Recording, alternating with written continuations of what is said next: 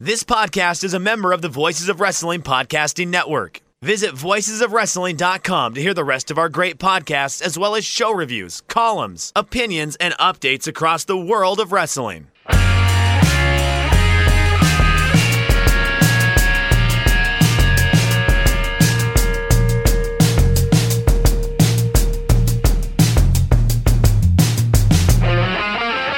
Shake Them Ropes, Jeff Hawkins, Chris Novembrino, back here. This is both my favorite week and the worst week in both wrestling and sports radio shows / podcasts, Chris.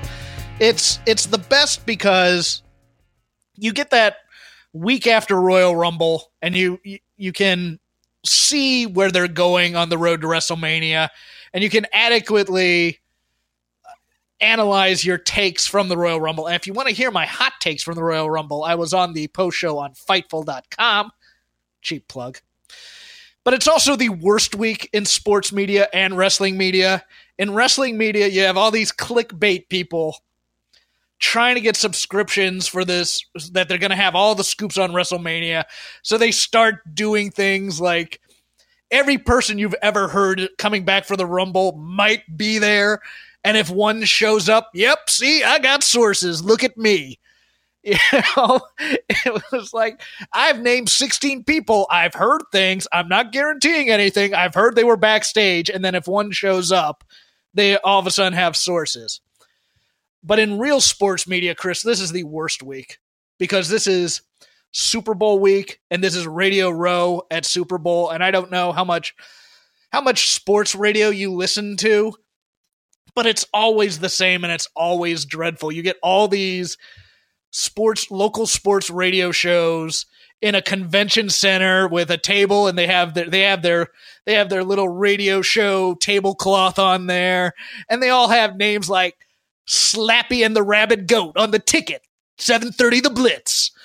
And if it's a West Coast Super Bowl, they're in there. The morning drive guys are in there at 3 a.m. and there's nobody there. But no matter where it is, all this is they're trying to do their show with all these ex and current football players walking around the convention center who are there to advertise a product. And they get them in there, and it's always the same. And it's always, hey, man, remember this time in Super Bowl blank when you did blank? Yeah, man. Okay, what are you here to plug? I'm here to plug Rally catheters. They go in smooth. You don't need to do anything. And then it's like, and then they get, okay, how do you feel about the big game? Well, I think if they just stick to their game plan and run the ball, all this non-analysis. It is the absolutely worst week. Just local radio who all think they should be national, doing morning radio sports zoo crap. I hate it, Chris. I hate it. Yeah, I'm not a big Super Bowl guy. I don't have a ton to offer on this. I don't like the morning zoo stuff. I don't listen to any of that. At one point, eons ago on Don't Worry About the Government, we had a gimmick called Ronnie and the Nove, where we did a parody of a morning zoo thing, and my tagline as the Nove was "Wizzle Wazzle Woozle." All these shows are blank and blank. For a while out here in Dallas, they were trying to make Michael Irvin a regular fixture on sports radio. Yeah, the ESPN affiliate out here. When I was back in college, so this would be like the aughts, Michael Irvin was all over your ESPN radio, and the Michael Irvin show was exceedingly mediocre, and they put all of their talent on it to make it work.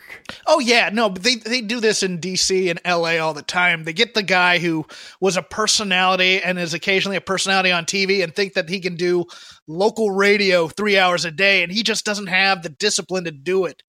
It's tough to be on a microphone and talking that amount. It's a practiced skill. Even the people who you don't like who do talk radio, if they don't, align with your views, one thing you have to respect with any of them is that talking on a microphone for that length of time and being modestly coherent is a practiced skill.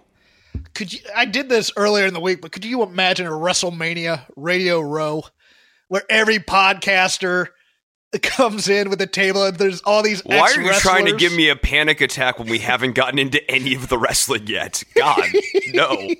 Iron Sheik, come I on never over want to here. go to that. Keep me away. What are you plugging today? Planters cheese balls. Oh, that's great. Yeah. So I like this because we've given any of our Rumble takes that we have time to stew in the slow cooker. And the flavors have now melded, Chris, and we can now kind of give from up above a nice view of what we thought of the Rumble, what the stories they were telling, and what they're going to be doing for WrestleMania. Overall, I enjoyed this Rumble pay-per-view. I just loathed a lot of the storytelling aspects in a lot of the matches they were telling, because it'd be like, this is a great match, and here comes the dumb ending. And you're just like, oh, God. And then it's kind of doubled down. Here's the one that really stuck out to me. Becky Lynch. The story of Becky Lynch going into this Asuka match was she was trying to beat the one person who she hasn't beat yet, right? Okay, so we're in this match, and she gets knocked silly by Asuka, and the referee is basically holding Asuka back to keep her from finishing off the match and getting the pinfall. I mean, Becky had lost that match, and the referee was saving Becky right there in that spot. Exactly. And then Becky grabs a feet before he's about to wave off the match, gets up, beats Asuka. Okay, great. And then they put it over as she finally overcame the one person she couldn't beat. And you had that little cartoon spot where Asuka's cigar explodes in her mouth, so to speak, which was silly. I mean, she did a good job delivering it as a slapstick spot, but that was not what that moment called for. And then on Monday, they come to her for the post-Rumble thoughts. And she goes in, and she goes, you know what? I had my doubts, but I don't know why I had any doubts. I could beat any of these dopes anytime I want. It was such a HBK heel promo. Cocky heel promo. And I'm just like, hold on here. The ref saved you in that match. Now you're coming off as this cocky, I'm the GOAT, which is I'm better than everyone else on this roster by a lot. And you're the baby face here. And I'm just like, this is why people like me who can't turn off their brains leave. Because I'm just like, what? It makes it really hard to emotionally invest in this storyline when the next week you're going to do something that clearly undermines the story you were telling. Just tell the story. Don't think about what the audience is going to react to. And they do this. This is her greatest challenge, and she somehow found a way to overcome it. Yes! And make sure that that's the arc that you are telling. Because when she got knocked out in the middle of the ring, we got away from her overcoming the odds. She now had been overcome by them. Yeah, just let her struggle a bit while Asuka's trying to beat on her, and then she overcomes it and kicks her in the face when the mist is supposed to come. She ducks the mist? Yes. Something like that, yeah. I watched that, I went, what are they... And yet the people, well, you're going to cheer because she's a lone wolf and she can do it by herself, and stone cold Becky Lynch, and you're just like, no, we want to cheer for her. She's fine. Don't make her abrasive about getting a win that the referees gave to her. I put my hands in my head and went, nope, don't like it. Yeah, and that was hot off the heels of the Bray Wyatt and Daniel Bryan match, which had similar issues. Great match. I really enjoyed that match. It was a really good match until the finish. They had to do the horror movie ending where the sacrificial guy, while the woman gets away, I'm going to do one last brave attack on the monster. And he does, and then just bins him. I have a problem with the resurfacing of the Fiend's pain threshold, which I thought had something to do with... mallet in the face? No, I thought it had something to do with the red light. That the fact that the red light was on made the Fiend kind of impervious to pain. That's why Seth Rollins couldn't do anything when he was hitting all those curb stomps on the Fiend. But Daniel Bryan's having a completely different match with the Fiend, so you're like, okay, I guess maybe the rules are a little bit different, and then all of a sudden the rules flick back on again. It's hard to kind of imagine what the outdoor is to explain the random resurfacing of The Fiend's seeming imperviousness to pain. Yeah, I will not trash Bray Wyatt at all for for anything he did in this match, because having to work like that in a mask where you can barely breathe, brother, I got nothing but love for that dude. That takes a lot of cardio to do. Basically, you're breathing through like a pinhole. I really liked that match. I liked the violence in it. Other things that caught my eye. If in the women's rumble, they put Bianca over strong as hell. She eliminated 8 people. And that was the story. It's like, okay, great. And then they just have Shayna Baszler come out and eliminate 8 people like it's nothing and tire, and then Charlotte wins. What? What are you? I don't care if you're going to have Charlotte win. That's fine. But don't build up Bianca as this monster and then just have someone else come out and do the exact same thing, because you lose any kind of character development you built for Bianca. And I thought that part was awesome. Again, I didn't think Shayna needed to be in this match because she won the match at Survivor Series. All she has to do is walk out and challenge whoever. But it was just weird. And apparently Shayna was originally supposed to win this, and they late in the week decided to put this on Charlotte, who I don't think needs it. No, I don't think she needs it, which is really my only argument against giving it to her. It's not that she can't have a WrestleMania caliber match. Of course she can. But I think, if you put it on someone like Bianca or Shayna Baszler, what you can then do over the next several weeks here on the road to WrestleMania is have an introduction of either one of those two talents and have them in increasing high-profile matches going up against high-profile talents and really build them up to that match at WrestleMania. Oh, you're not so hot, Bianca Belair. You're not so hot, Shayna Baszler. And then she goes through, Mandy Rose and Sonya Deville. And then she goes through maybe even Asuka or beats Kairi Sane. Something like that, where you slowly start building this person up until they get to their match against, let's say, Becky Lynch at WrestleMania. I do like the idea of Charlotte and Rhea Ripley. I do. I don't know what show you put it on, though. Do you put that on Mania, or do you put that on the TakeOver on Saturday? Because now that NXT is a major cable show, are you going to now take away kind of that specialness of TakeOver to then put NXT matches on this bloated 7-hour WrestleMania card? Yeah. And also, the question with the Charlotte versus Rhea Ripley thing is who's the babyface and who's the heel. And I think they'd want to make Rhea, I think, the babyface in that, but I think she works better as a heel. I think they both work great as heels. The one thing that I've been dying to see, and I've put this before when I was kind of basically begging WWE to sign Madison Eagles for like a 2-month run, is we never get to see Charlotte work from underneath. A lot of times, everybody that she fights, she's bigger than. And I think Rhea Ripley, size-wise, could be that heel that makes, but they've also just have Charlotte out here cutting woo promos, and I'm the queen, and I'm the best.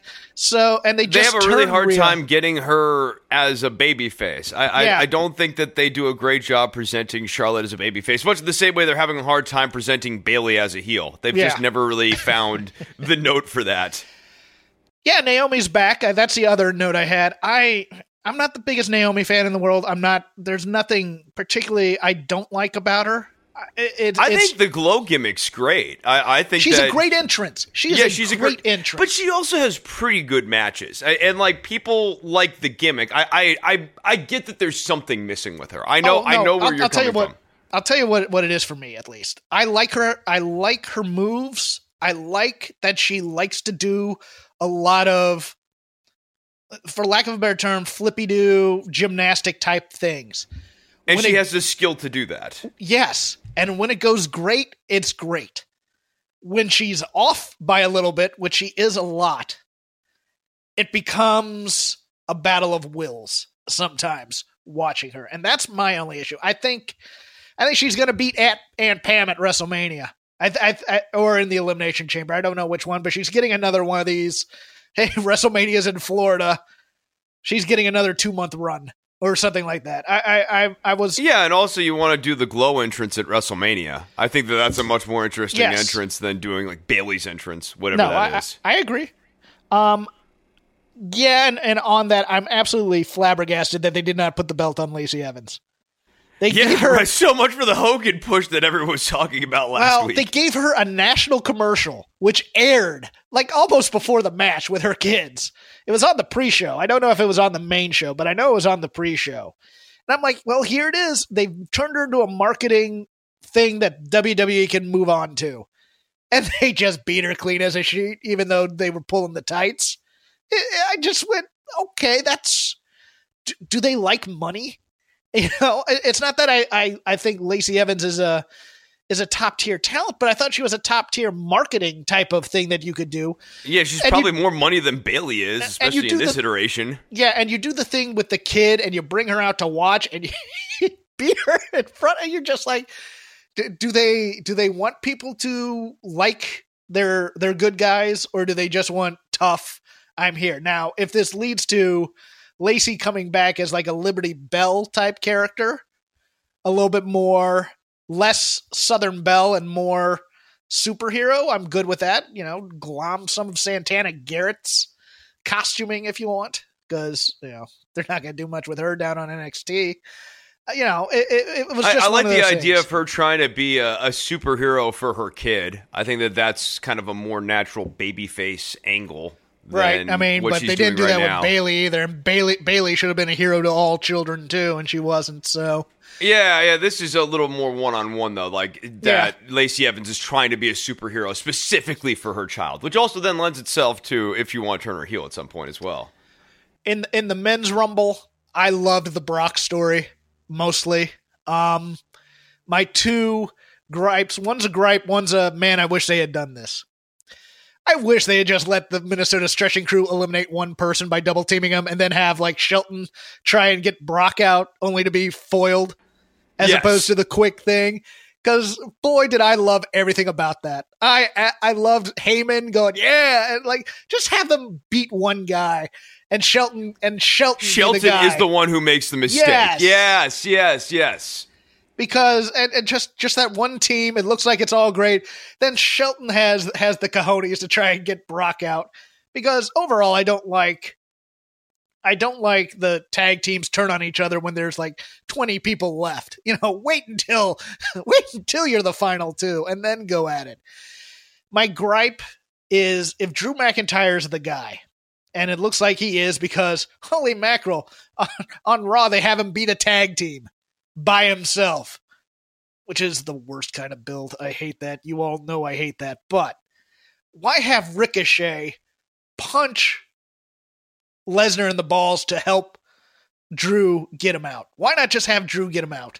I bet you that spot was added late in the week when people realized that Ricochet was made to look like a goober, and that became a chattering point on the internet in the week leading up to the pay-per-view. I'm sure Ricochet, not pleased that that's how his character is being used, to just be fed to Brock Lesnar. And so the thought was, well, we'll help him get some of his heat back, brother, and he will punch Brock in the balls, and then Drew McIntyre will eliminate Brock Lesnar. Yeah, it's like they thought, well, we need to protect Brock a little here, and we need to give Ricochet a little bit of shine after that whole thing. No, you don't.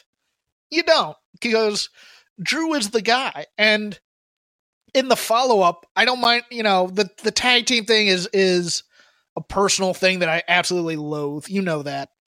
But then to just F5 him afterwards, I hate that they have to do the Brock gives a guy the F5, and how will he ever think of a way to beat Brock after this type of build? Whereas Drew is a huge dude that you could build into a monster in these 8 weeks or whatever it is before WrestleMania. Just make him a monster and have the two monsters never touch, and then we're hyped for that match. And you don't get that by having him take advantage of a weakened Brock in the Royal Rumble and then getting F5'd the night after. Yeah, I had a bunch of problems with this. I like Drew McIntyre as the choice.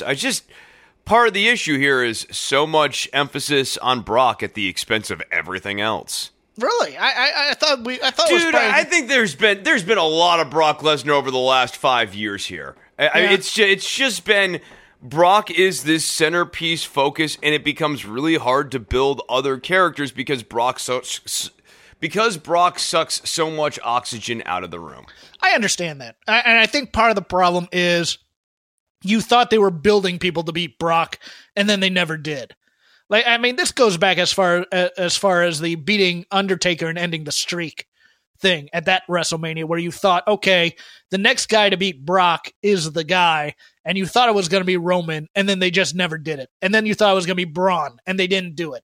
It's a little bit like the heat transfer should have happened a few years ago. Yes, and I now am skeptical that even Drew McIntyre is going to get a heat transfer off of this. Yeah, I am too. It's one of those things where you watch it and you go, you can now see the wheels turning where it's like, well, we beat the guys that we thought were going to be the guys, and they're not strong anymore, and we can't build them up quite yet. And we're looking around, and we can't see anybody we want to build up quite to that level yet. So we're just going to keep Brock powerful throughout these years. I understand your concern. That said, I like strong Brock. So but Braun Strowman should have been the guy. If not Seth Rollins, if not Roman Reigns, you had Braun Strowman. So you can say you like strong Brock, but part of that, in order to consider that as part of the equation, you have to go, you have mid-Carter Braun Strowman comedy figure, and is that really maximizing that guy's talent level? No, that's true. I no, your point is well made. I'm just, it's one of those things where I'm still kind of, I'm still uncertain as to whether or not I think that Brock has a Charlotte problem, because my problem with Charlotte, as I put earlier, is she's like a spice that you can use a little bit of and it helps flavor the dish. But if you add just a little bit too much of it, it overpowers the dish. Kind of like how this is kind of what Jericho is doing over at AEW. A little bit. Yeah, like the main event last year did not need Charlotte in it. Or it didn't even have Charlotte in it, now that I think about it. But it didn't need her involvement in the build for Ronda and Becky. We were all in on Ronda and Becky, and they just kind of shoehorned her in there. You know, Brock is kind of... Now, Brock has killed a lot of goodwill with a lot of the people who wanted Kofi to be a guy. I get that. But, you know, it's one of those things I have to... I had forgotten about that. This. Throw that log on the fire as well. Yes, here we go. Have a little fire, Scarecrow. You know, yeah, he kills a lot of goodwill because, you know, they're not going to let him beat a guy like Daniel Bryan. You know that they're not going to let him beat... I mean, they're not going to let a guy like Daniel Bryan beat Samoa Joe. Like, he didn't even have a really good match with Samoa Joe. Yeah. Oh, God, I had forgotten about that match. You're exactly right. Yeah, that was short and to the point, too, because we had to keep Brock strong, you know? Right, so when you say you like strong Brock, you have to remember that there's a lot of trade-offs with that have been made along the way, and you have to really weigh those. And if you think that they would be a better company if maybe you had a stronger Samoa Joe and a stronger Braun Strowman. 2 quick hits from the Rumble, and we'll move on to Worlds Collide, unless you have anything else. I will put these in. MVP... After years of speculating that he was coming back, along with, it was always the same people. It was always Chris Masters, John Morrison, Carlito, and MVP might be in the Rumble this year. MVP gets a final in and has his last match with WWE per himself against Rey Mysterio. I missed the tunnel, but I love MVP. I always loved that character. I love the gimmick.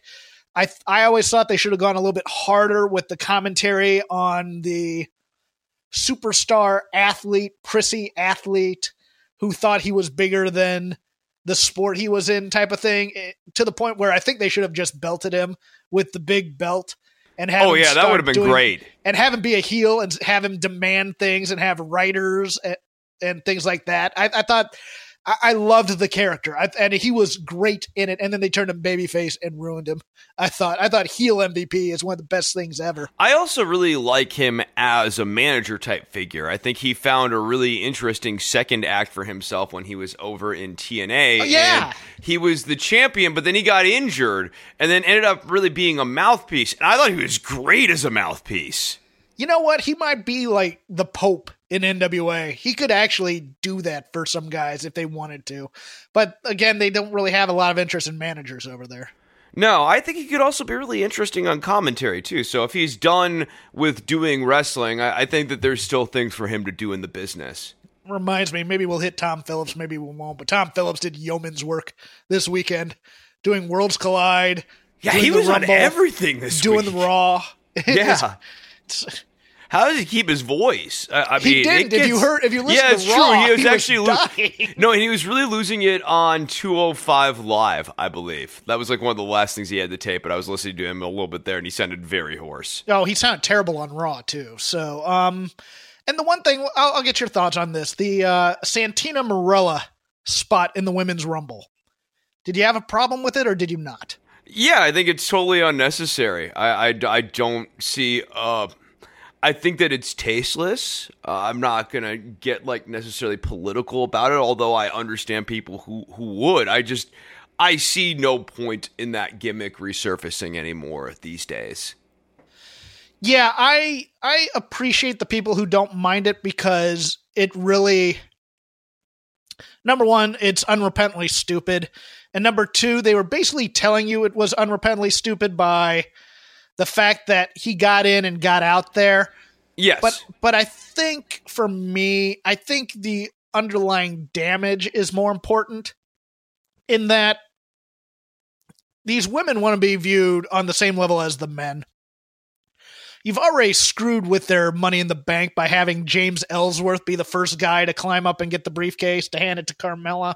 Yeah, on some level, it's undermining, right? Like if you had, I don't know, Bayley come out and eliminate the Viking Raiders or something like that, you would say that that's undermining to the Viking Raiders, not necessarily like even like on a gender level, but just to have someone come out and upset the power dynamics in the universe like that. I think it hurts the legitimacy of what you're trying to present. And then the other thing with the Santina is it's kind of like how I look at other news and like politics events. You got to like look at them in the context of what has been the general trend with this person or this organization. And WWE over the last month or so has had a real hard time presenting in serious ways people who are gay or lesbian. And having Santina come out fits into this narrative of the not great way they presented the Lana and Liv Morgan stuff. The not great way that they've handled Sonya Deville. There's just a bunch of lingering issues here with this subject matter, and as such, I think the Santina Marella thing was very ill-advised. Right. I didn't mind, like, the other stupid spot in there, but was for comedy and was kind of cool. The Mandy Rose Otis spot, had no problem with that. Oh, yeah, that's fine. That's fine. And that's a longer-term wrestling storyline that they've been telling for weeks going into this and will be telling going out of this. I have no problem with that. I had two your very good points there made me think of two other things. Number one, Beth Phoenix is a badass. That woman sliced her head open on the metal part of the new turnbuckles and bled. And she had that red spot in her hair. Yeah, no, she looked awesome. Beth is great, and she did great in there. And I really thought they needed to put over on commentary how she had scouted people like Bianca Belair in NXT, and they didn't. I thought that was a missed opportunity for them to really put over Beth a little bit harder, as opposed to the God. It feels like they do this every year, where Natty comes out and one of them turns on the other. They've done the Beth and Natty thing a few years now here, haven't they? Yeah, I'm just like, okay, I've seen that. The other thing, and it just reminded me, your thing on Santina reminded me of this. I am done, D-U-N, Kevin D-U-N-N, with a few things. Now, Kevin Dunn makes me think of a few things, but the referees who don't enforce the rules and let people who are eliminated eliminate other people. The Vader rule, if you will, where you're eliminated and you just climb up and you eliminate somebody else and the referees just allow that to happen. Stop that. Please. Oh, but Kevin Dunn missing somebody in production missing Edge's first spear is unforgivable. Yeah, no, it's a fireable offense. I don't love how much they are having Edge do the spear. I was mildly alarmed when I saw that he delivered that many spears right out the gate. I was expecting, let's say, more downward spirals and fewer spears. Yeah, because that's jarring to the neck, even though you're using your shoulder. Right. Yeah, we'll talk a little bit about that when we get to Raw. Right now, Worlds Collide. I'll start with your thoughts. What stood out for you? What did you like? What did you not like? How did it come off to you? I thought Worlds Collide was a pretty good pay-per-view on balance here. I was a little surprised with Jordan Devlin defeating Angel Garza. That was a bit of a surprise there. And then I thought the main event, considering the kind of change of plans that occurred rather suddenly, it was done pretty well for a bit of on-the-fly booking that those guys had to do. Although it did pull out a little bit of the energy. Yeah, I agree. I really the Jordan Devlin winning thing popped me because I love Jordan Devlin. We both love Jordan Devlin. Yeah. I just thought it wasn't time to take it off of Angel Garza just yet. I think there's something with Angel Garza that they haven't tapped into. I don't get why they're giving up on him like the same way they gave up on Humberto Carrillo. You have two guys here who are both, I think, mid-card stars. I am guessing now that they wanted to do a balanced result sheet and to give a little bit of a rub to NXT UK, and that's the only reason. Yes, I think that. I also do think that Garza floundering on commentary might have moved that conversation a little bit. Might have. Yeah, he might not be very good talking as we think, but his character is so over that you think it would be forgivable. I loved DIY versus Mustache Mountain. I thought this was going to be a wonderful match, and I absolutely adored it. Boy, what a match that was. That was great. That was such a good match. It was one of the better tag team matches I've seen in the last few years here. You know, I loved Gargano kind of aping Ciampa with the patting himself on the back spot. Mustache Mountain are just fantastic, and Trent Seven's taking a beating all week. He is such a, I hate to say this because it sounds weird, but he's such a great guy to get heat on by kicking his ass. I absolutely love watching Seven take damage because he takes so much of it and he just keeps coming back. Tyler Bate, of course, is just fantastic. I love the bip and bop spots. This was just great. It was everything I wanted it to be. I thought the women's match was a little underwhelming. The championship, or the one for the NXT women's or NXT championship, it's no longer the women's championship, the Rhea Ripley Toni Storm match. That said, I thought the Mia Yim Kaylee Ray one on the pre-show was quite good and quite brutal and awesome, and they really pulled out the spots. If you didn't watch the pre-show match, go back and watch that because that's worth a lot. I thought Mia Yim and Kaylee Ray almost killed themselves in that match. Mia Yim has been having better matches lately than I think the kind of general consensus on her is. But they tend to be on lower profiles. Yeah, I would agree. But I'm with you, too, on Rhea Ripley versus Toni Storm. Something missing in that. I'm not really sure what it is. It's hard to kind of put my finger on it. But the crowd wasn't rabid for it? Yes, that's definitely part of it. Is the crowd was not dialed in, and that was hurting them. But I didn't think the work was there either. I think they were ahead of everybody and didn't expect a title change. And Toni Storm hadn't really been built to the point where you thought she might take the title. Yes. So I think they were just kind of waiting on it. Kind of short and to the point. It's kind of weird. Yeah, I was going to go back to Riddle in the Rumble, but we can get to that when we get to NXT. Yeah, so that was Worlds Collide. I don't like this. I got to be honest with you. I would much rather they do a takeover because this felt like a show that would be good on paper, but because it's of no importance, the crowd would not be rabid for it. And I think takeovers have a certain level of stakes to it that you want on a weekend like this to get us hyped throughout the weekend. And I just don't think Worlds Collide does that. I liked this card, though. Yeah. I mean, on balance, this card really over-delivered. I know. They needed. I thought they needed to call an audible in the main event. I think they needed to say. What would be the other audible you would have called? Elimination match.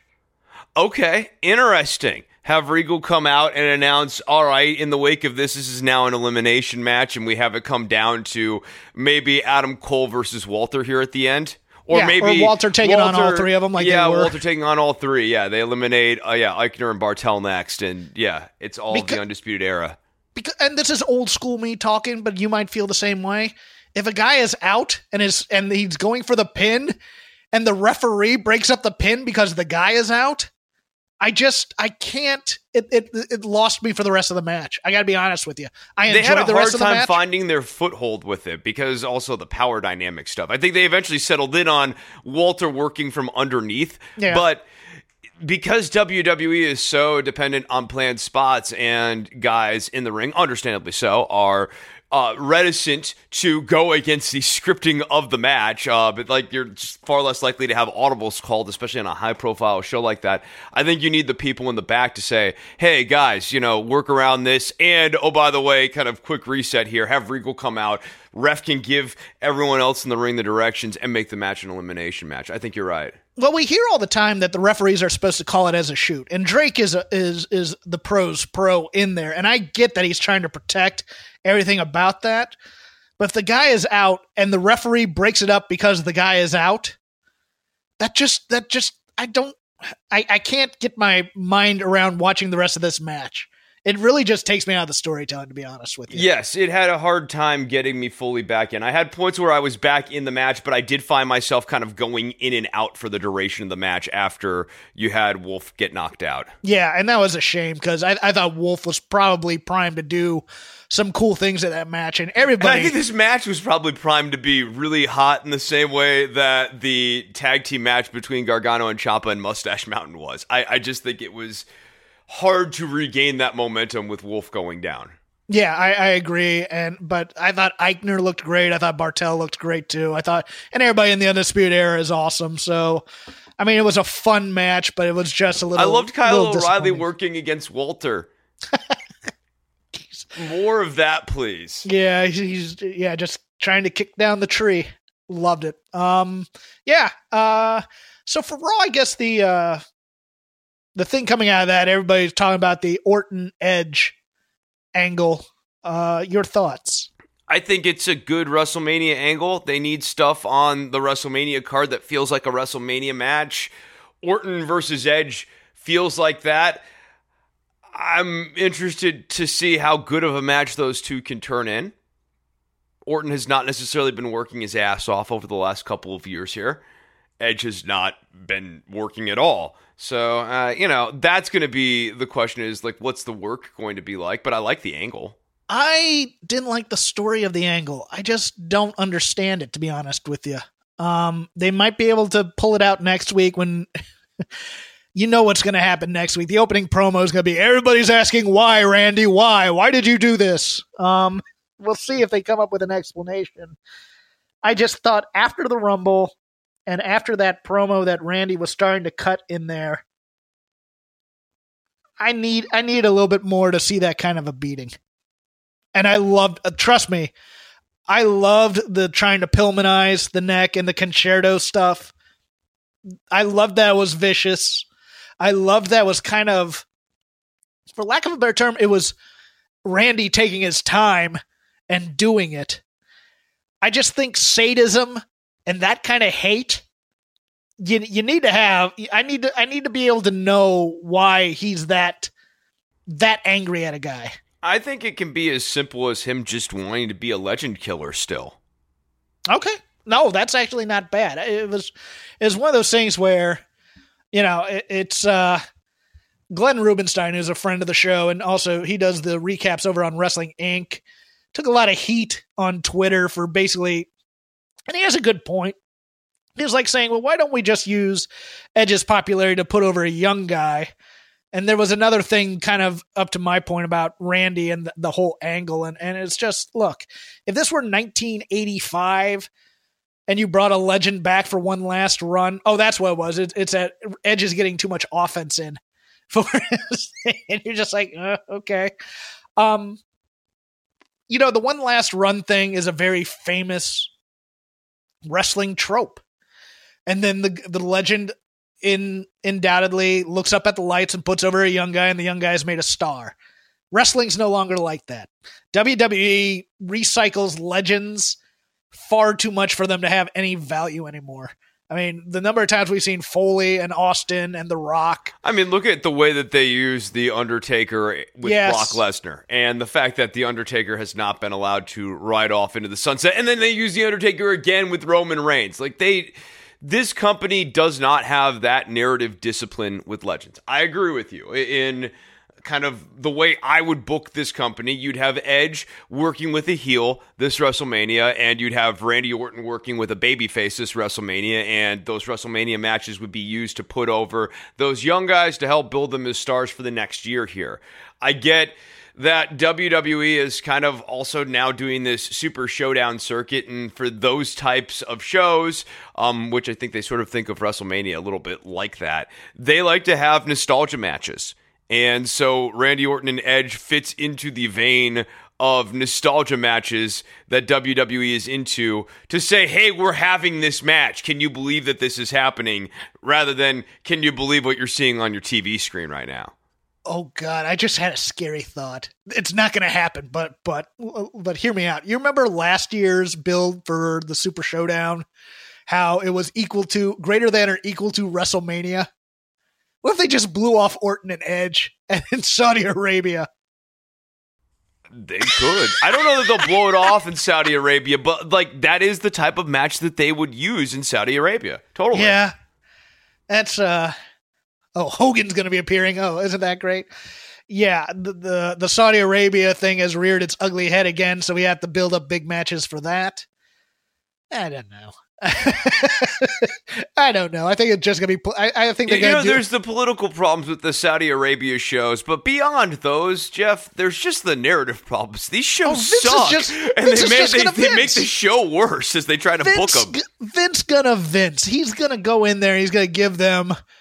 a half-assed show like he does with like the UK audiences when he does tapings there. They're basically just placeholders for the actual story is going to be given to the American fans for WrestleMania. Nothing big. I mean, you may get like a minor title change, like a tag team title change or something like that. But other than that, this is going to be such a... I wish these shows were good enough that I could feel conflicted about them.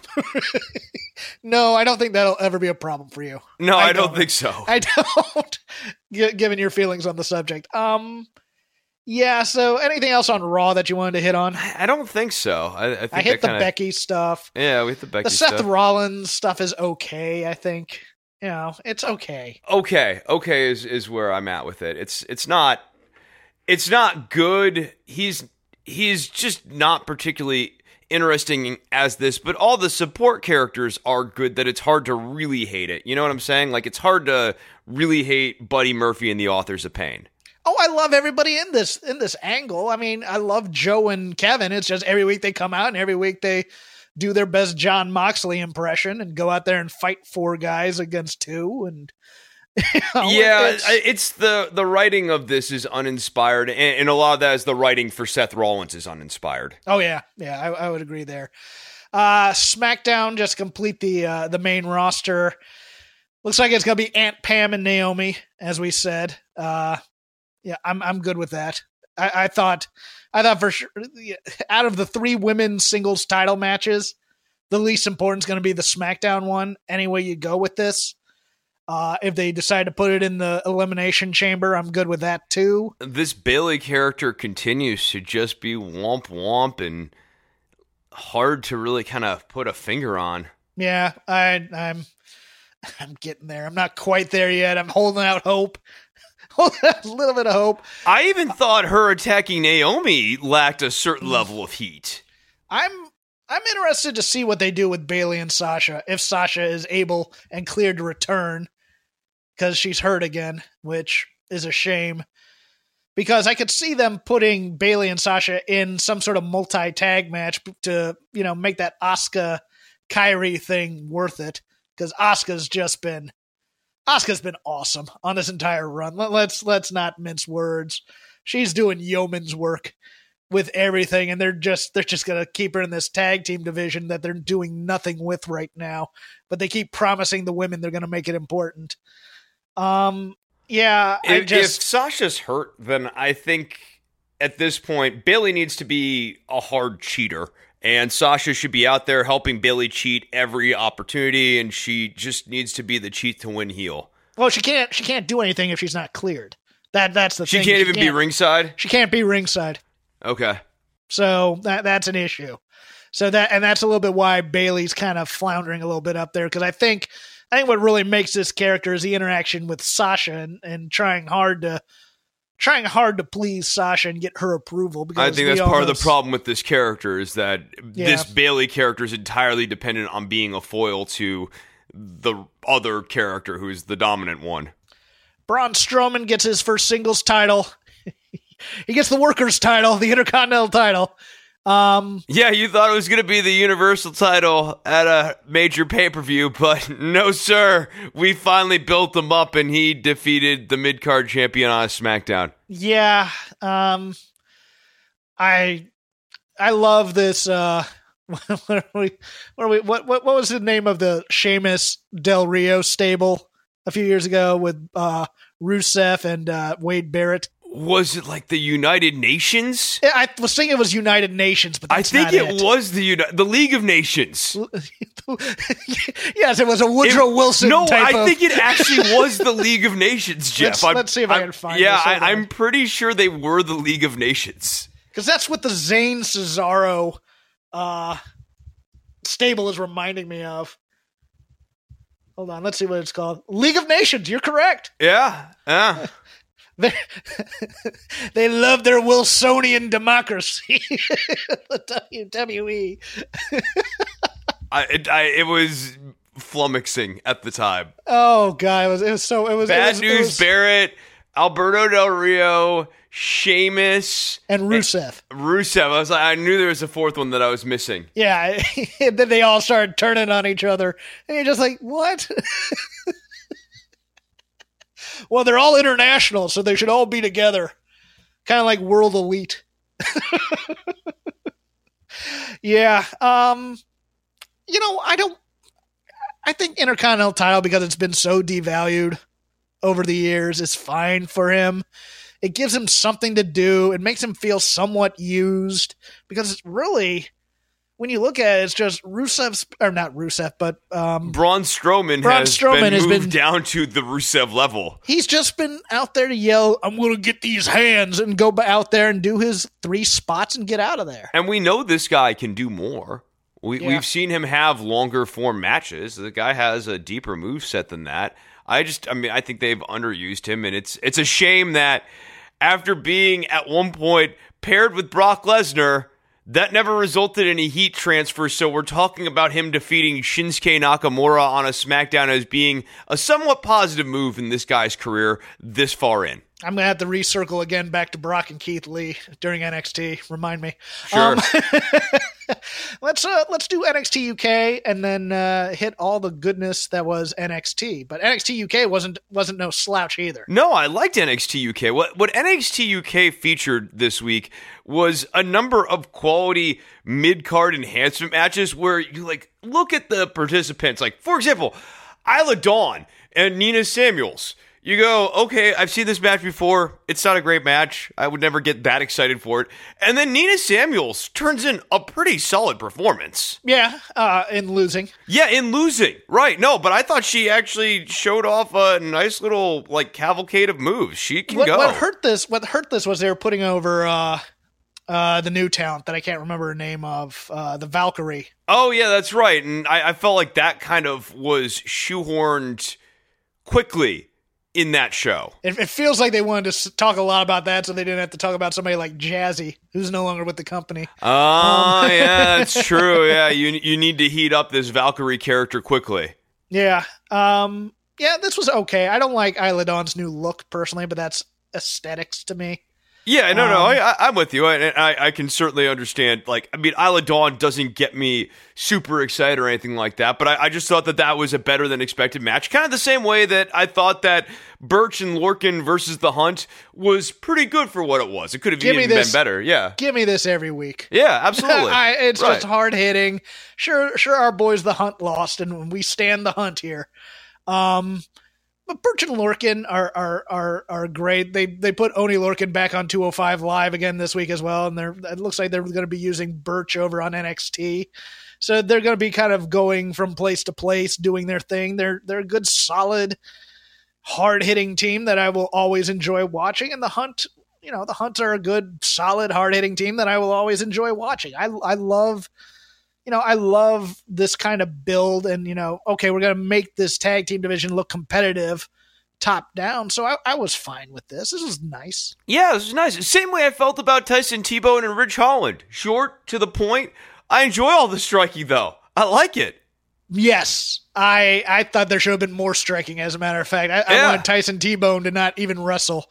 That's always my problem with Tyson T-Bone is he wants to wrestle too much when he has like slacks on. And it's like, I just need him brawler. to punch and strike. Yes. Maybe the occasional body slam to set up an elbow drop or something like that, but he does not need to be doing a bunch of moves. The fundamental body slam, the fundamental suplex occasionally, sure. Okay, but no, I really enjoyed this. I thought that this was a nice way to advance Ridge Holland more. And yeah, I love the Tyson T-Bone enhancement match. This was a really nice enhancement match show, which normally you wouldn't say that, but these were all really watchable and fun to watch. I think they need to put the rocket on this Ridge Holland kid. I agree. No, build him up to have a match with Walter. He's ready. Yeah. He has a look. You have him kill the Coffey brothers and you put him against Walter and you have him lose that first time, or you put him over. I don't care either way. He might be the guy you want to put over Walter as a homebred guy.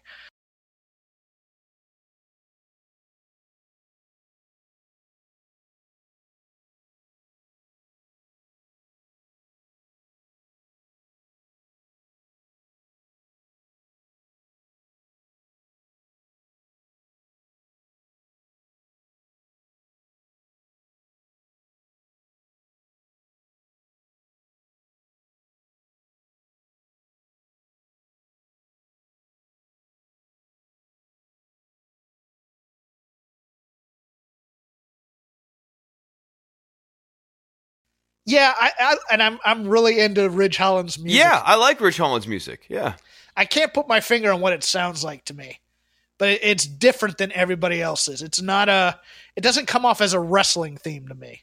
I kind of like, along similar lines, I like Eddie Dennis's music. I think that kind of comes off with like a little bit of a different energy. I kind of like how'd the Welsh Dragon come off for you this week? I like him more in the suit. And I even liked him showing the brutal spot, but I didn't love the promo. Yeah, it was a little... And I think he needed to kind of cut down Trent Seven a little bit more and letting Trent kind of get the better of him on the mic. I think this is a situation where Dennis needed to really kind of be pushing Seven around a little bit. Yeah, because Seven was awesome. Seven came out and fired up that crowd, and I loved it. I was like, yeah, go get him, Trent. Right. And so after he gets the crowd fired up, that's where I think Dennis needs to kind of come back over in a forceful way, and I do kind of worry when they're both on the stick that Dennis is just going to get outshined by Seven, because Dennis has a good look, he has a good amount of menace, but something is missing with this style of promo. I like him a little more angry, a little more slow and methodical.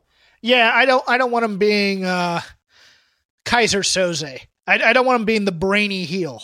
I want him to be the heel with the chip on his shoulder, as opposed to the mastermind. Masterminds are guys that you want, like Ginny is a mastermind heel because she's slighter than most of the other women in there. And so if she gets somebody like a Jazzy to do her dirty work, then it comes off great.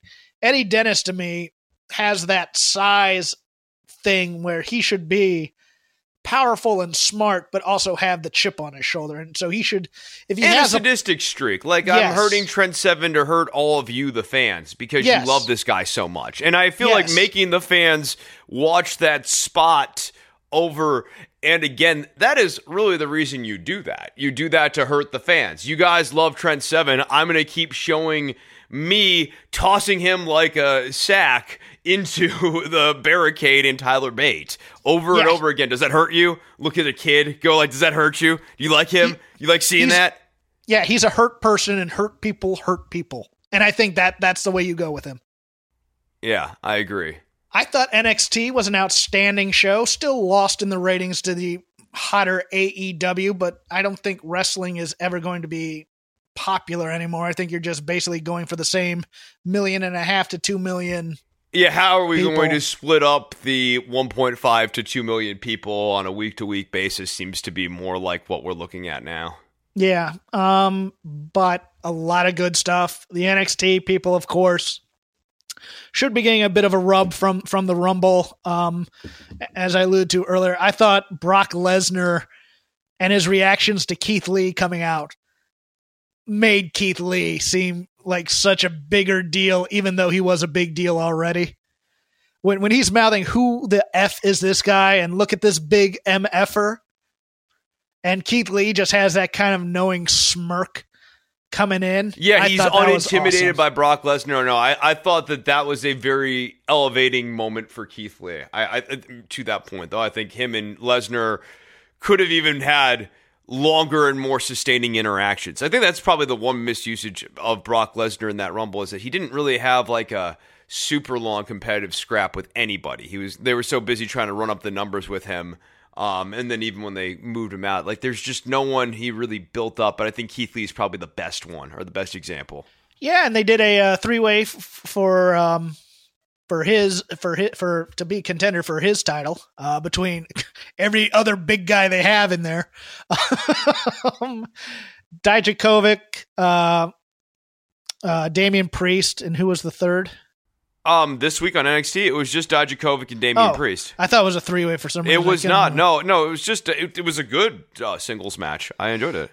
Yeah, Damian Priest has a great voice and terrible material. I hated this promo that he did. His character sucks, dude. Like, yeah, he has a great voice, he has a great look, he's good in the ring, but the character makes no sense. And also, the stuff about I just take women and stuff, but you want to talk about problematic language, it's up there with Santina. I would have been fine with the problematic language if they had stuck to his week one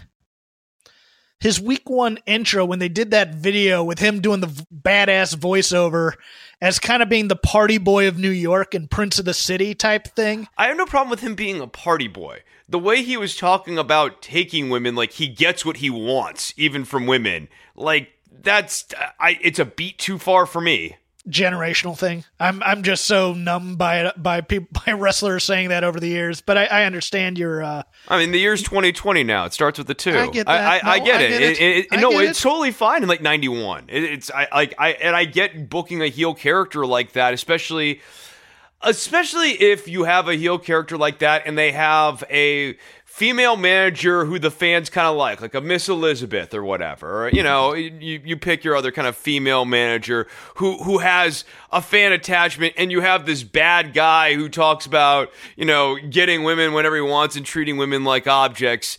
But there's going to be no comeuppance for this. So it's just Damian Priest talking about it. No, you're right on that. I will concede. One little thing tremor. Sorry. We have earthquakes in California. Wow, that threw me off a bit. The one little thing that Dijakovic does that I absolutely love that is a problem in modern wrestling is the staring at the ref during the 3 count thing. Dijakovic rarely does it. I love that he either has his eyes closed or his eyes are away from the referee every time. I know you probably don't have an opinion on that. It's just one of those weird things I notice when watching matches. Because like Okada will just stare at a ref and kick out at 2. I hadn't even really thought about it. It's not something that I think about too heavily. But yeah, that makes sense. Now I will see it and I won't be able to not see it. Feast your eyes. No. Still talking in wrestling catchphrases today, Hawkins. I'm sorry. Matt Riddle. He was doing it before the show. He's doing it on the show. It's my curse. Yeah, I accidentally did the Eli Drake. Yeah. and I didn't even realize I had done it. So your Dusty Classic winners are the Broserweights of Matt Riddle and Pete Dunne. Matt Riddle, during the Rumble, oh jeez, this was just stupid. He comes in, gives one guy a knee, and then gets thrown out by Baron Corbin. There was that report from Pro Wrestling Sheet, so grain of salt here, that there was a confrontation between Brock Lesnar and Matt Riddle backstage where Lesnar told him to stop tagging him because they were never going to work together. I tend not to believe it because I don't think Brock Lesnar looks at his own personal... Brock Lesnar has a burner. He has a right-wing burner, and Paul Heyman does the marketing on his own account. If anything, Lesnar has a right-wing burner, but I just can't imagine this guy giving that much of a shit one way or another about tagging. Exactly. I could see this being a Fed story that Heyman came up with because he really likes Riddle, and he should like Riddle, and everybody should love Matt Riddle. And that clock's ticking, man. I mean, he is what, 30? He's old. He's like, I thought he was like older 30s, but he might not be. Let me take a look at his age. The Dusty Classic itself, I found the match underwhelming. I like it at a takeover. This was not a great Dusty Classic, and this 34. Is normally something that you and I look forward to every year. This has been disappointing. He's 34? Yeah. Wow. Is that older or younger than you thought? That is older than I thought. Okay. I had him more in his like upper to mid 20s. I didn't realize like we're about the same age. Yeah, no, he had done a lot in the UFC before coming into wrestling. Yeah, it's true. Yeah, sure. I think the commercial breaks killed it a lot of times. And I also think I think that's part of it for sure. And the Full Sail crowd did not buy into the stakes of this. They didn't buy into the grizzled young veterans winning at any point, I don't think. The picture-in-picture commercial break thing is really hurting the shows because what happens, and this is my effect, is if I sort of instinctually anticipate that we're going to be throwing to a commercial mid-match, it makes me not care about the first part of that match. And then we hit the commercial and you go picture-in-picture, but I'm not paying attention to that because you're hitting me with some like, insurance commercial or something like that, and I just mentally am tuned out. Also, now the picture is like put at an angle, and I have to watch my TV like the WWE wrestlers watch TV, only I'm watching it dead on. It's a very weird sort of feeling. Same thing with AEW, where they put it at like that weird slightly angled position, and it's small.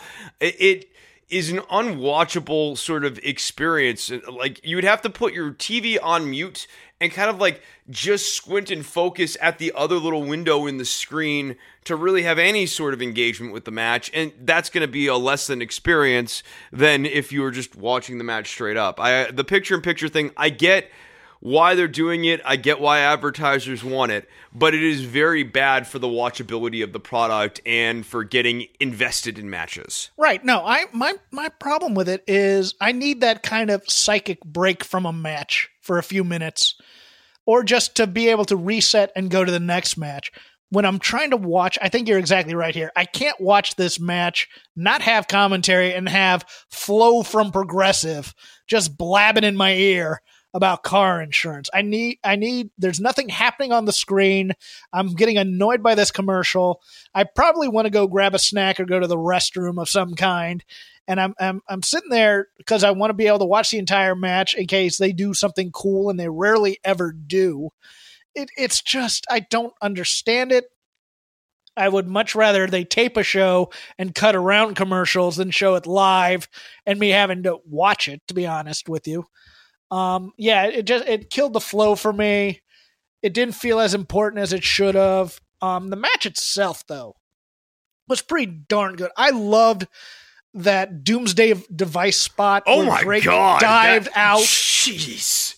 That spot was crazy. That was a great spot. It was insane. They were doing these kicks and these knees that were just insane. I thought the grizzled young vets I think the Grizzled Young Vets, before every match in front of that Full Sail crowd, need to just run down Americans. Yes, and I think they need to be cutting promos all the time. Yes, Zach Gibson, honestly, the music should hit, and he should come out on the microphone and be cutting a promo on the way down to the music. ring. Yes. You hipsters, you ironic wrestling fans who come here to watch your little kickboxing buddy Matt Riddle, all that stuff. Give it to me, because that match, Zach Gibson is a guy who cuts a promo that makes you want to watch him get his butt kicked, and that is the mark of any great heel.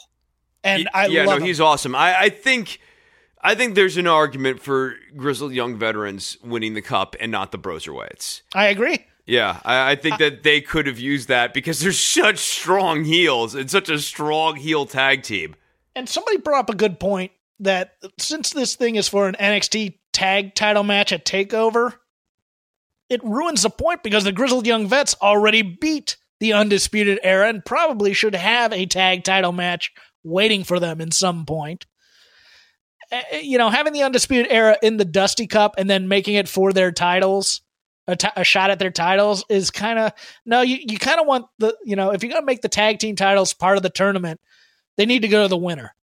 Otherwise it's kind of, well, why are you keeping the best team out of the match? I didn't like that part of it at all.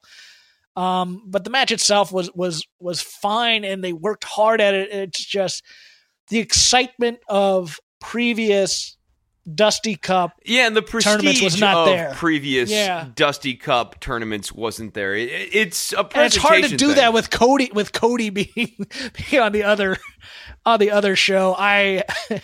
Morrow, not having the Rhodes brothers hurts for sure.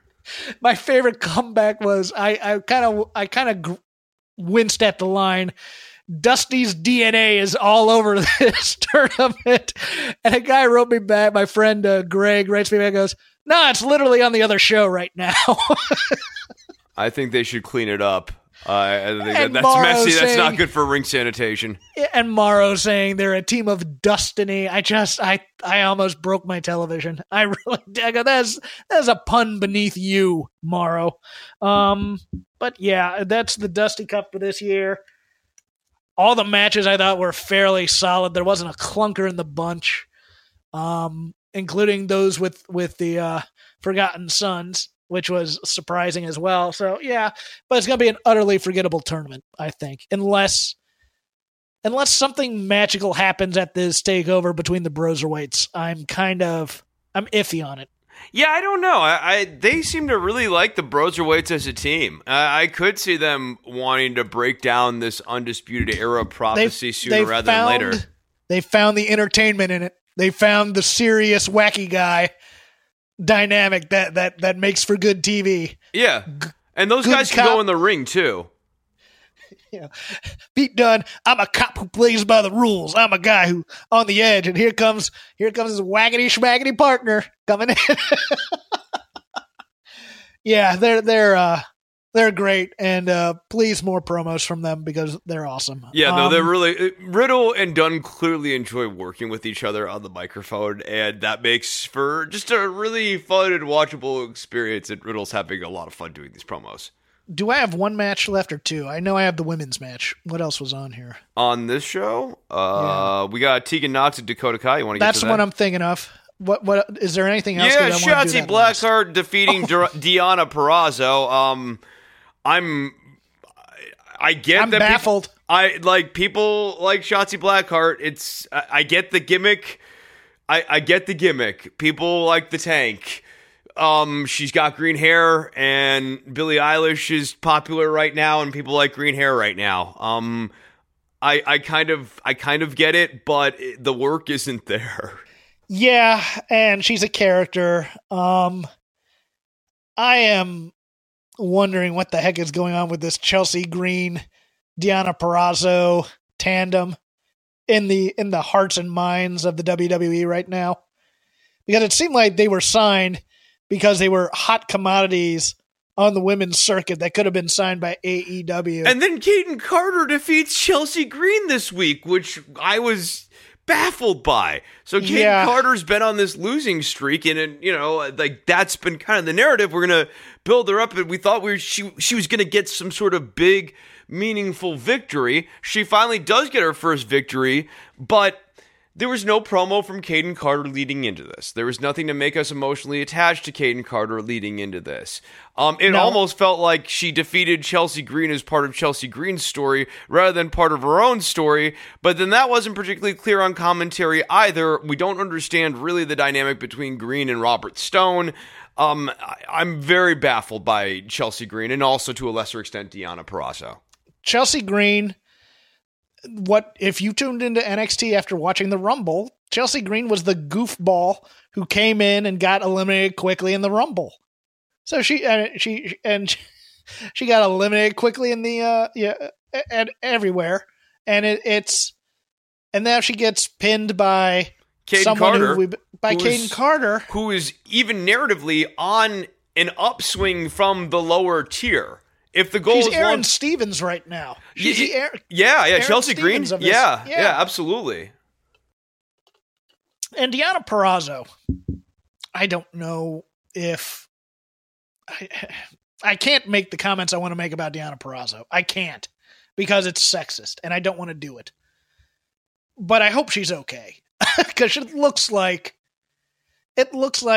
she's kind of given up. And I don't like saying that, but she wasn't terribly enthused in this match.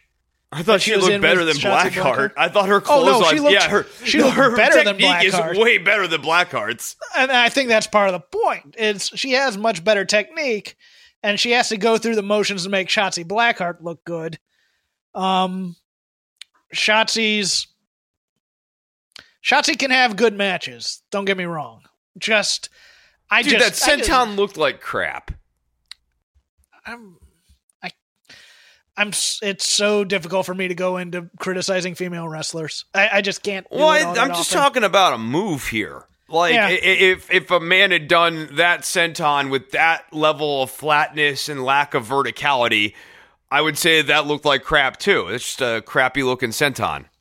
Shotzi Blackheart was one half of one of the worst matches I've ever seen live, so that kind of puts a stink on her for me. But I loved her in that Evolve match where she basically was diving into chairs, and that's what got her signed into to WWE pretty much in Evolve. So I appreciate that she's probably got a good pain threshold and she's a bit of a daredevil, but that doesn't necessarily make for a good match. I agree, but again, there's a certain WWE mindset, not NXT, that characters matter more than having good matches. So I understand the thought process. I just are we going to make Chelsea Green and Deonna Purrazzo born again hard again, or hardcore and now Robert Stone's going to focus them in some ways? I mean, or is it just going to be one of these where Robert Stone's just there to talk a little bit and then Chelsea Green's there to lose and they do nothing with the Purrazzo thing? That's kind of where I think this is going. It's just, I agree. Yeah, it's weird because you would come up with a character like Robert Stone to make that character a bit of a mover and shaker over the next 5 to 6 months, and it's hard to see how they can do that with the Undisputed Era running the men's division. And unless you're going to dethrone Rhea Ripley, and one is hard-pressed to look at Chelsea Green or Deonna Purrazzo right now as credible threats to Rhea Ripley. It's, you know what it is? It's those 3 weeks that they gave Sin Cara, the female luchadora, to fight Andrade. I believe she was actually called La Luchadora. I'm not even making that up. It's like the League of Nations. It sounds really stupid, but I think that's right. Oh, there we go. I forgot our news segment up top, so I'll just do it now. Andrade suspended for 90 days. Little interesting. Or 60 days. I'm sorry. I don't know. Or maybe it's even 30. But basically a wellness violation. I don't know. I find... you hang out with a Flair, you're going to do a little bit of partying. I don't know if it was PED. They haven't announced what it was that he failed for. It's just, After listening to the Arn podcast and listening to they sometimes don't bust you for your last drug test, but the drug test before it, and they just wait for an opportune time. I'm always skeptical of why now they give somebody a drug failure. But they did write them off. It's hard to not look at these drug failures as sort of political, because you and I were chatting before the show about something else, but I'm actually kind of reminded of that in the sense that, like, there's such selective enforcement on that it makes the rule kind of pointless. Yeah, you get 3 years of nobody failing, and then all of a sudden a few people fail, and it's never really anybody. I mean, it's always kind of like, well, why'd you fail them now? And like, why doesn't Randy Orton ever fail? Yeah. There's just a lot of different things. Charlotte looks like she would probably not pass. Yeah, I'm not gonna. Yeah, but yes. So they did this story with Humberto Carrillo always losing, and then he he knocks out Andrade for the time it will take for him to come back. But yeah, you had Andrade, you had Bobby Roode. It's just weird, suspicious timing to me sometimes. And the other big thing coming out, Pretty Deadly signed with NXT UK. No, but that did happen. I'm actually those guys are another great enhancement team. You need pretty boys who can get ragdolled around, and I love that these guys are willing to do love it. Them. Yep, love them as they are, and they're just great flakes. NXT never UK turn them has a babyface. sneaky good roster. It's actually good from top to bottom between Walter, Ridge Holland, The Hunt, Lorcan and Birch, Imperium, even little guys like Devlin, Pretty Deadly. Travis Devlin. Banks. Yeah, there's a lot of really good talent on that roster. And coming out last night before I went to bed, the Revival have rejected $700,000 a year contracts to stay with WWE. The feeling is, or at least their public position is, they want to get out of there, but more money could be used as leverage, and you never know. But yeah, I could totally see them just holding out for $1 million to do Goober stuff. I could too. Hey, it pays for the second house and the ATVs and the kids' education, and maybe there's a kid who wants to go Ivy League. I mean, yeah, you can pay for private school with a little bit more money. I mean, the OC got $700 apiece. Let's see if we can get a little bit more because we're better. Or I could see them having the mindset that, hey, we want to be wrestlers. We want to go to AEW. We want to go to ROH. We want to go to New Japan. So either way. Yeah, for my television screen, I hope that they choose to be wrestlers and have good matches. Same. That's my general feeling. And then now we'll get to the final match, possibly my favorite match on any show, non-Royal Rumble, non-Worlds Collide. I loved almost everything about this Tegan Nox Dakota Kai match. I did, Chris. I know it's going to sound odd, except for the ending, except for the storytelling again, and this will wrap it up in a nice bow of Candice LeRae hitting or taking a chair away so that Tegan Nox can hit Dakota Kai with the brace. This is a thing with Candice LeRae where she comes out and like tries to be the conscience of a person, and I think what's weird about this is it didn't backfire. There are ways to do this. Yeah. There are ways to do this, and we'll get into this. But Tegan Nox came down, and she wasn't smiling and happy and doing the hang loose signs. She was mad, and she was coming down for a fight. And I love this. And then instead of Dakota Kai's video that they play for her entrance, they played her turning on Tegan and the team. That needs to be her entrance video all the time, yes. though. That always needs to be. She needs to look at that every time she comes out and like get power from that moment. And then Dakota comes down and she's got her awesome angry face on, and they just come down, bell rings, screw your lockup, we're going to be punching each other. Yes, I was fist pumping on this one because I'm just like, holy God, they got a blood feud correct. They were kicking each other in the face. They were looking to kill each other, and I was here for it. Then you get to the end, and look, I am fine with Tegan Nox hitting and getting revenge with the knee brace. Get Candice out of there. Have Tegan get caught trying to use the brace or something like that, and then have Tegan use it to one-up And I'm fine with that because this is a blood feud and you're allowed to do baby faces are allowed to not act like baby faces if it's a fight. Yeah. Especially if commentary then puts over, Dakota Kai really had this coming. She really brought out a different side in Tegan Nox. She crossed the line first. I mean, that really does need to be the talking point here. Yes, you put over in that this is out of character for how Tegan normally acts, and it's personal with her. But it's out of character because Dakota Kai crossed the line. You have to always be justifying the babyface's actions here. You are dead right on that. Yes. To have Candice then come out and be the distraction for the babyface, that's heel stuff, Chris. Yes, it was. I'm like, why is Candice here? Why? If she's gonna take away the chair, just take away the chair and leave, and just say, nope, this is a fight. This is between you two, and leave. That's how you do it as a babyface move, and you can do that too. I mean, even have Candice come out and thwart Dakota Kai from cheating on some level. Yeah, with the chair. Remember, she took it away. Yeah. But then there was this weird thing where she was also. Did she throw the brace to? Yes, she handed the brace to Tegan Nox to encourage her to cheat, and that's the bridge too far here. That's the bridge too far for me. It's a great, but man, this was everything I want in every blood feud. And if you can make these things blood feuds, you just start with a vicious beating, and you go from there, and you have these people fight. This was enough for me to forgive what they did with the Dakota Kai in the stupid Royal Rumble where Chelsea Green just eliminates her. This was great. I loved this. This was my favorite thing all week, I think. Yeah, no, I like this a lot. I mean, it just goes back to that Royal Rumble. You brought that up. You just have to kind of disregard so much of the storytelling of the Royal Rumble. And I hate that. I hate it. No, it's the complete opposite way I think the Royal Rumble should work. The Royal Rumble should be like a tag team tournament.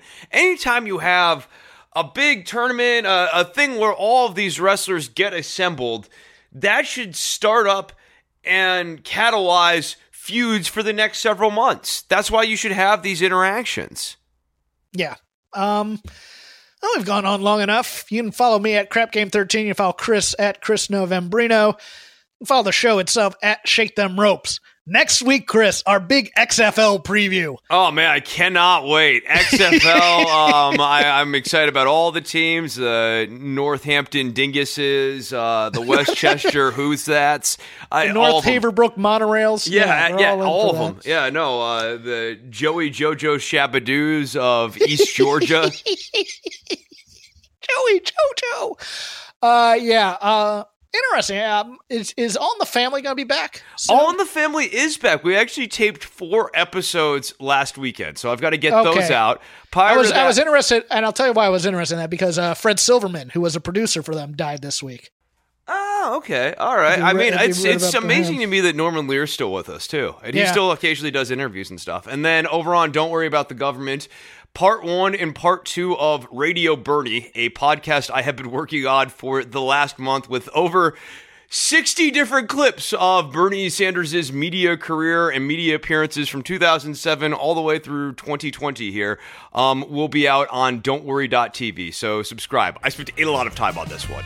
Yes, but again, you have 8 teams worth of XFL to break down. Yeah, it's true. No, again, we'll be talking about the East Georgia Shabadoos next week here on the show.